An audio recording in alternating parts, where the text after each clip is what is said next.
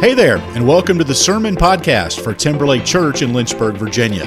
Our mission is to reach, feed, and release people to be the hands and feet of Jesus. You can learn more at our website, timberlakeumc.org. We hope you enjoy today's message. My name is Erin Colbert, and I serve as the Director of Children's Ministry. And I'd like to share a statistic with you first thing this morning.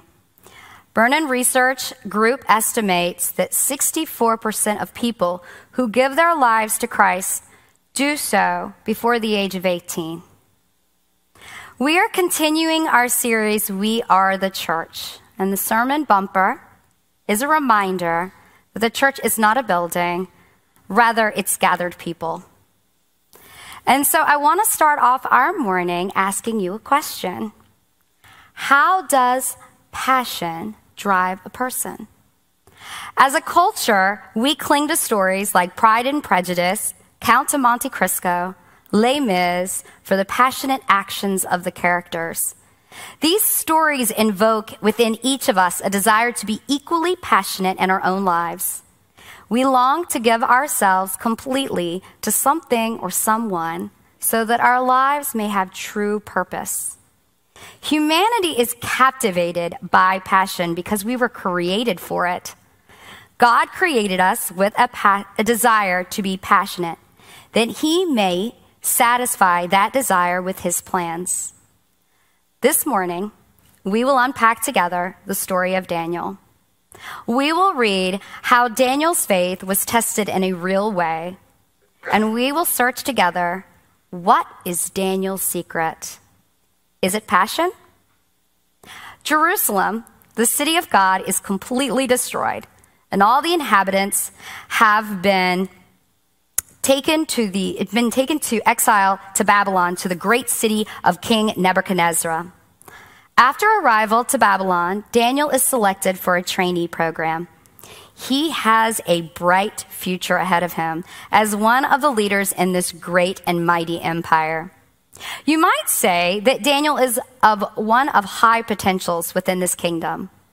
Babylon has discovered his talents and aptitude and has therefore decided to invest in him.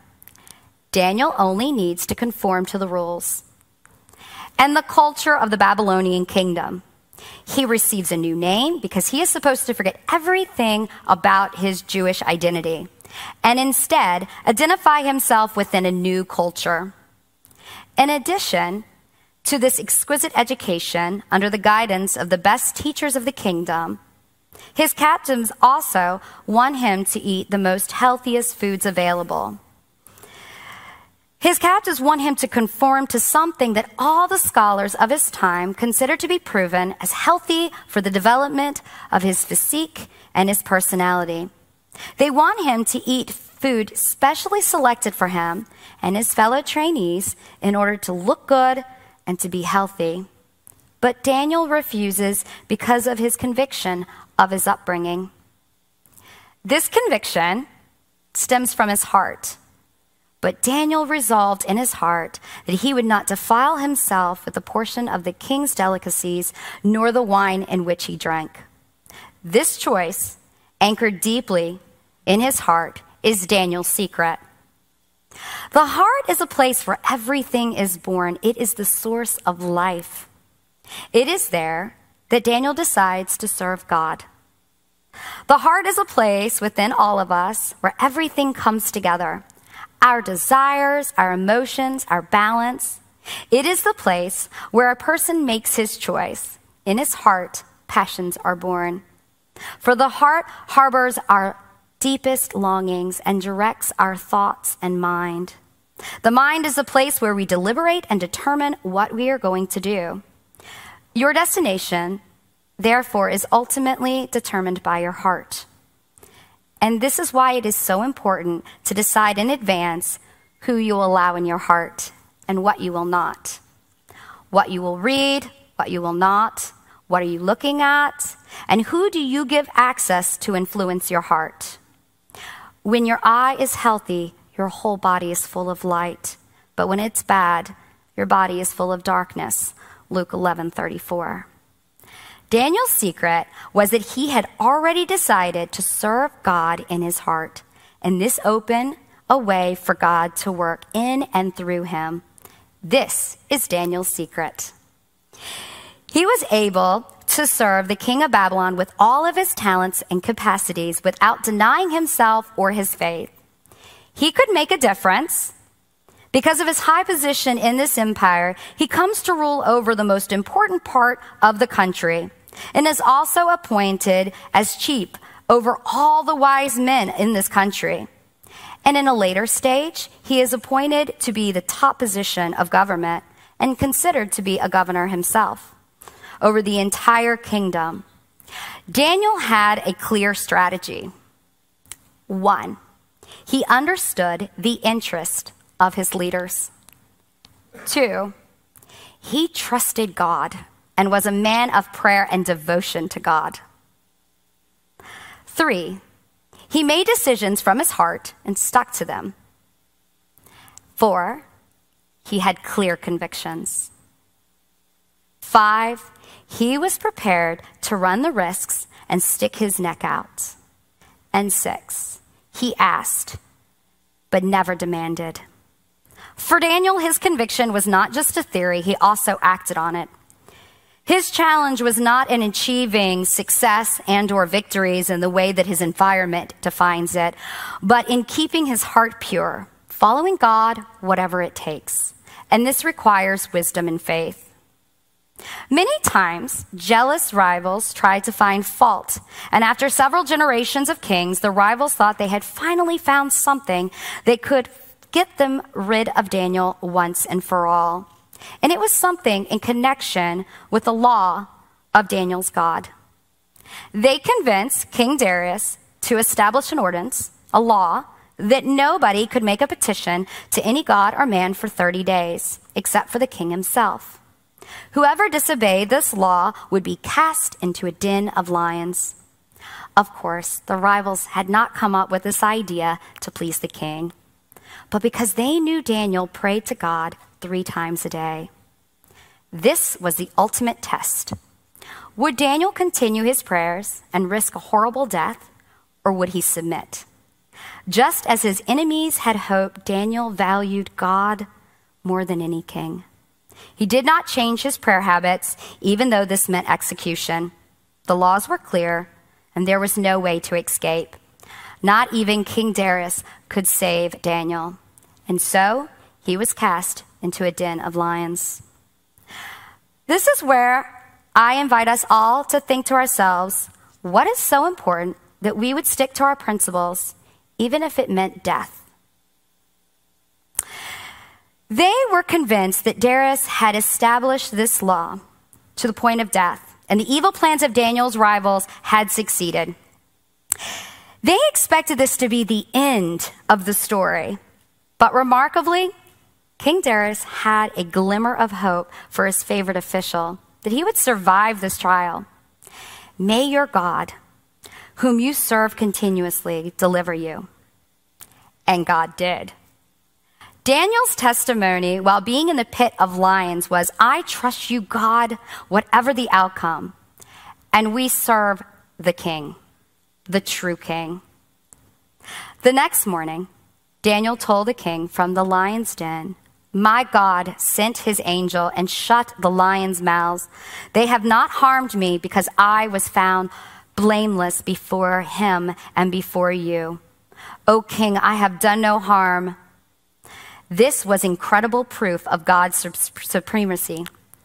King Darius even made a decree that all of his subjects should fear God, saying, for he delivers and rescues and works wonders and signs in heaven and on earth. He who has saved Daniel from the power of the lions.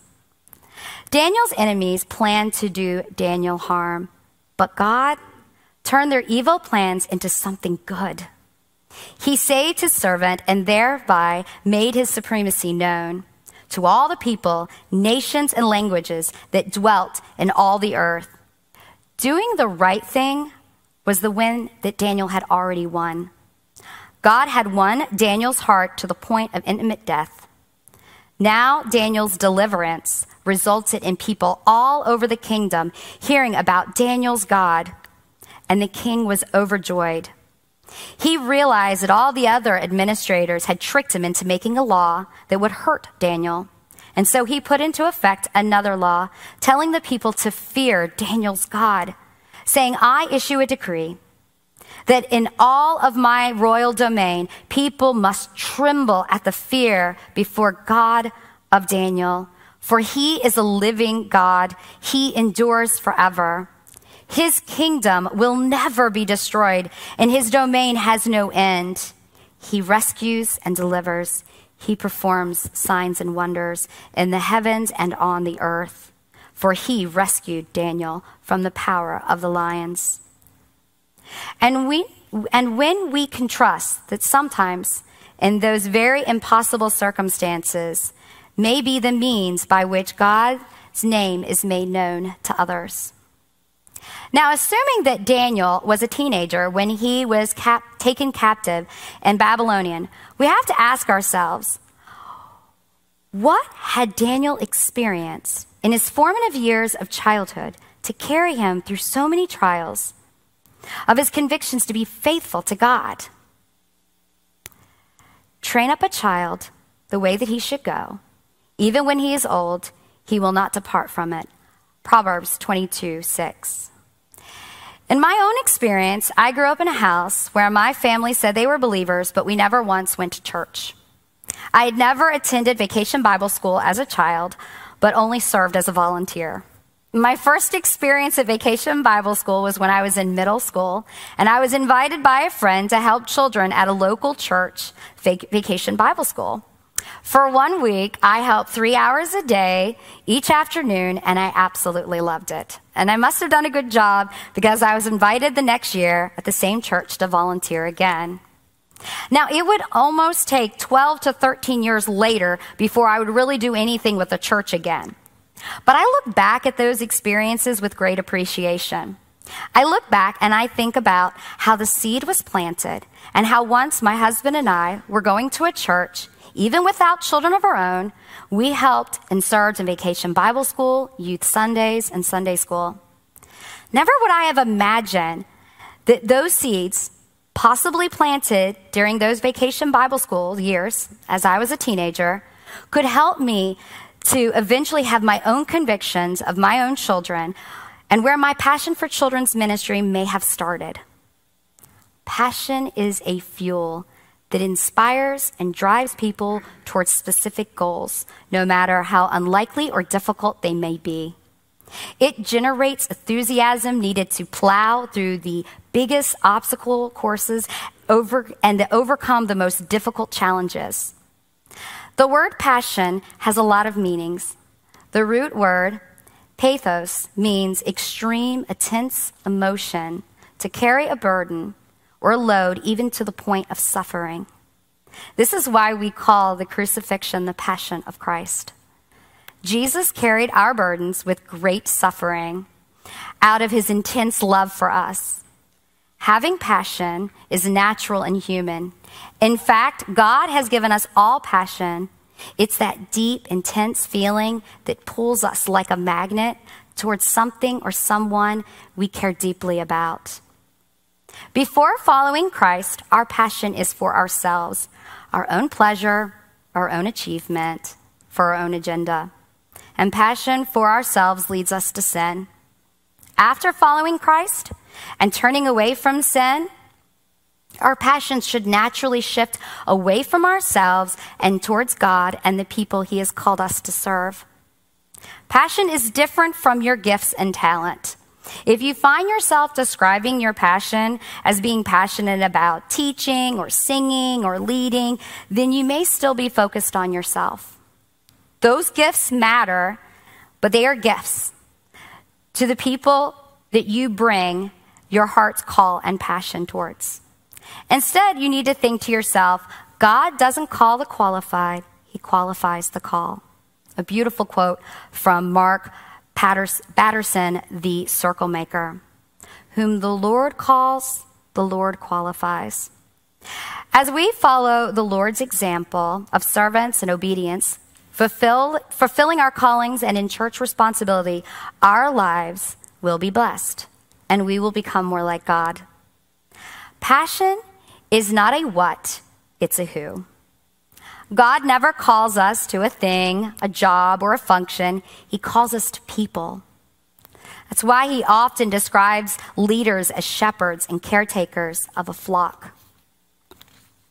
Now, the flock could look different for all of us. For me, undoubtedly, it's children's ministry. And in the last few months, I'm feeling an even stronger desire to include family ministry to the listing of my callings. But for you, you may feel God calling you to shepherd students, the elderly, hungry, newlywed, those suffering in addiction, the marginalized, and the list can go on and on and on. Just like Moses, you have a calling. And when you realize that God is asking you to be the voice, to speak on the behalf of reaching others, it fills you like no other desire. You will be committed to honoring your call and any opportunity you get to speak on it. You will relentlessly find your voice that connects the hearts, the minds, the ears of your listeners in your white-hot passion to reach all that you can. And for me, it's the children of Timberlake. Pat Simo says that children's ministry is not appendage of the local church.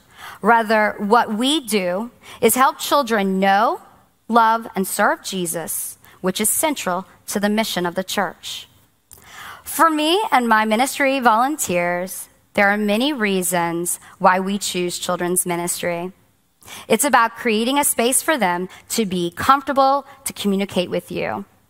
We find that when we just have fun with the children and students while talking to them, they open up far more. Faith sometimes is more about being caught than taught. Children are not really looking for information or explanation, but more of a demonstration of how we live our lives through the hope and peace of Jesus. And in those small moments that it could appear really hard to others, we are actually making a significant impact to an eternal value. We also hear over and over again how much our team of volunteers, teachers, and assistants receive so much in return.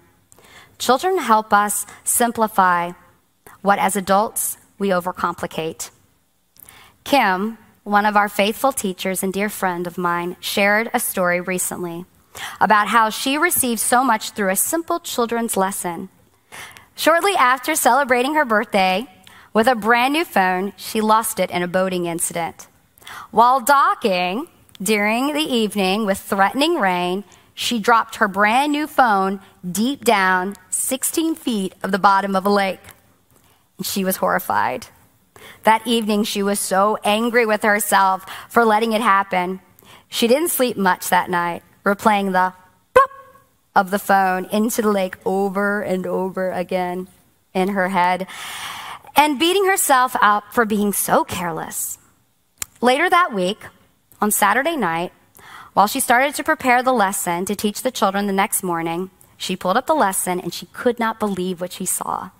The title of the lesson said, "Remembering God's Mercy Can Heal Anger." As she read the lesson and the accompanying scripture about the Israelites being angry with God in the desert, God spoke to Kim and told her that his mercies were greater than any anger that she could ever have towards herself.